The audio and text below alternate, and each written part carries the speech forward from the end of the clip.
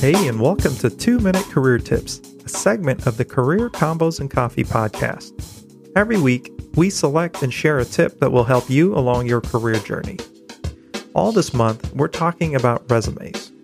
Today, I want to share with you one of the most underutilized resume tips, which is highlighting your transferable skills.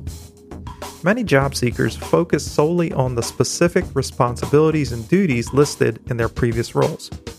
But it is just as important to showcase the transferable skills you have developed and that can be applied to a variety of positions. Transferable skills include abilities such as problem solving, communication, leadership, teamwork, and time management.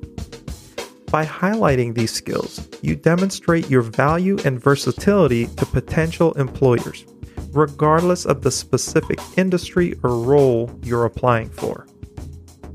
Now, you'll need to take some time to identify your transferable skills and think about how you have used them in previous roles.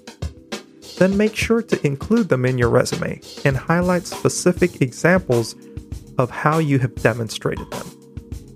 By doing this, you can set yourself apart from other job applicants and show that you are a well-rounded candidate who is capable of adapting to new challenges.